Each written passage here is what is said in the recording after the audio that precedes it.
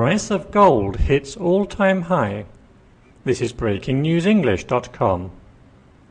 The price of gold went past the $1,900 per ounce mark for the first time ever on Monday. The record rise is because of growing concerns about a possible recession in the global economy. Two main factors are driving fears of a worldwide economic slowdown: the faltering US economy and the debt crisis in Europe. Investors have traditionally put their money in gold during times of financial uncertainty. They see it as a safe investment. This saw the price of gold rise to $1,913 an ounce in Singapore before settling down to $1,897 an ounce at the close of trading.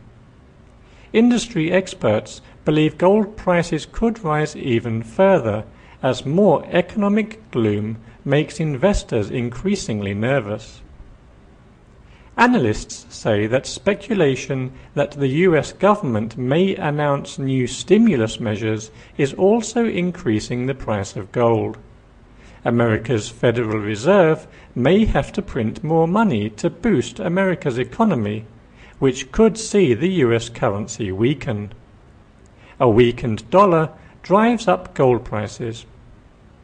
Analyst Colin Whitehead explained, "The underlying driver of gold prices is the depreciating US dollar value, so the more money they print, the stronger gold gets."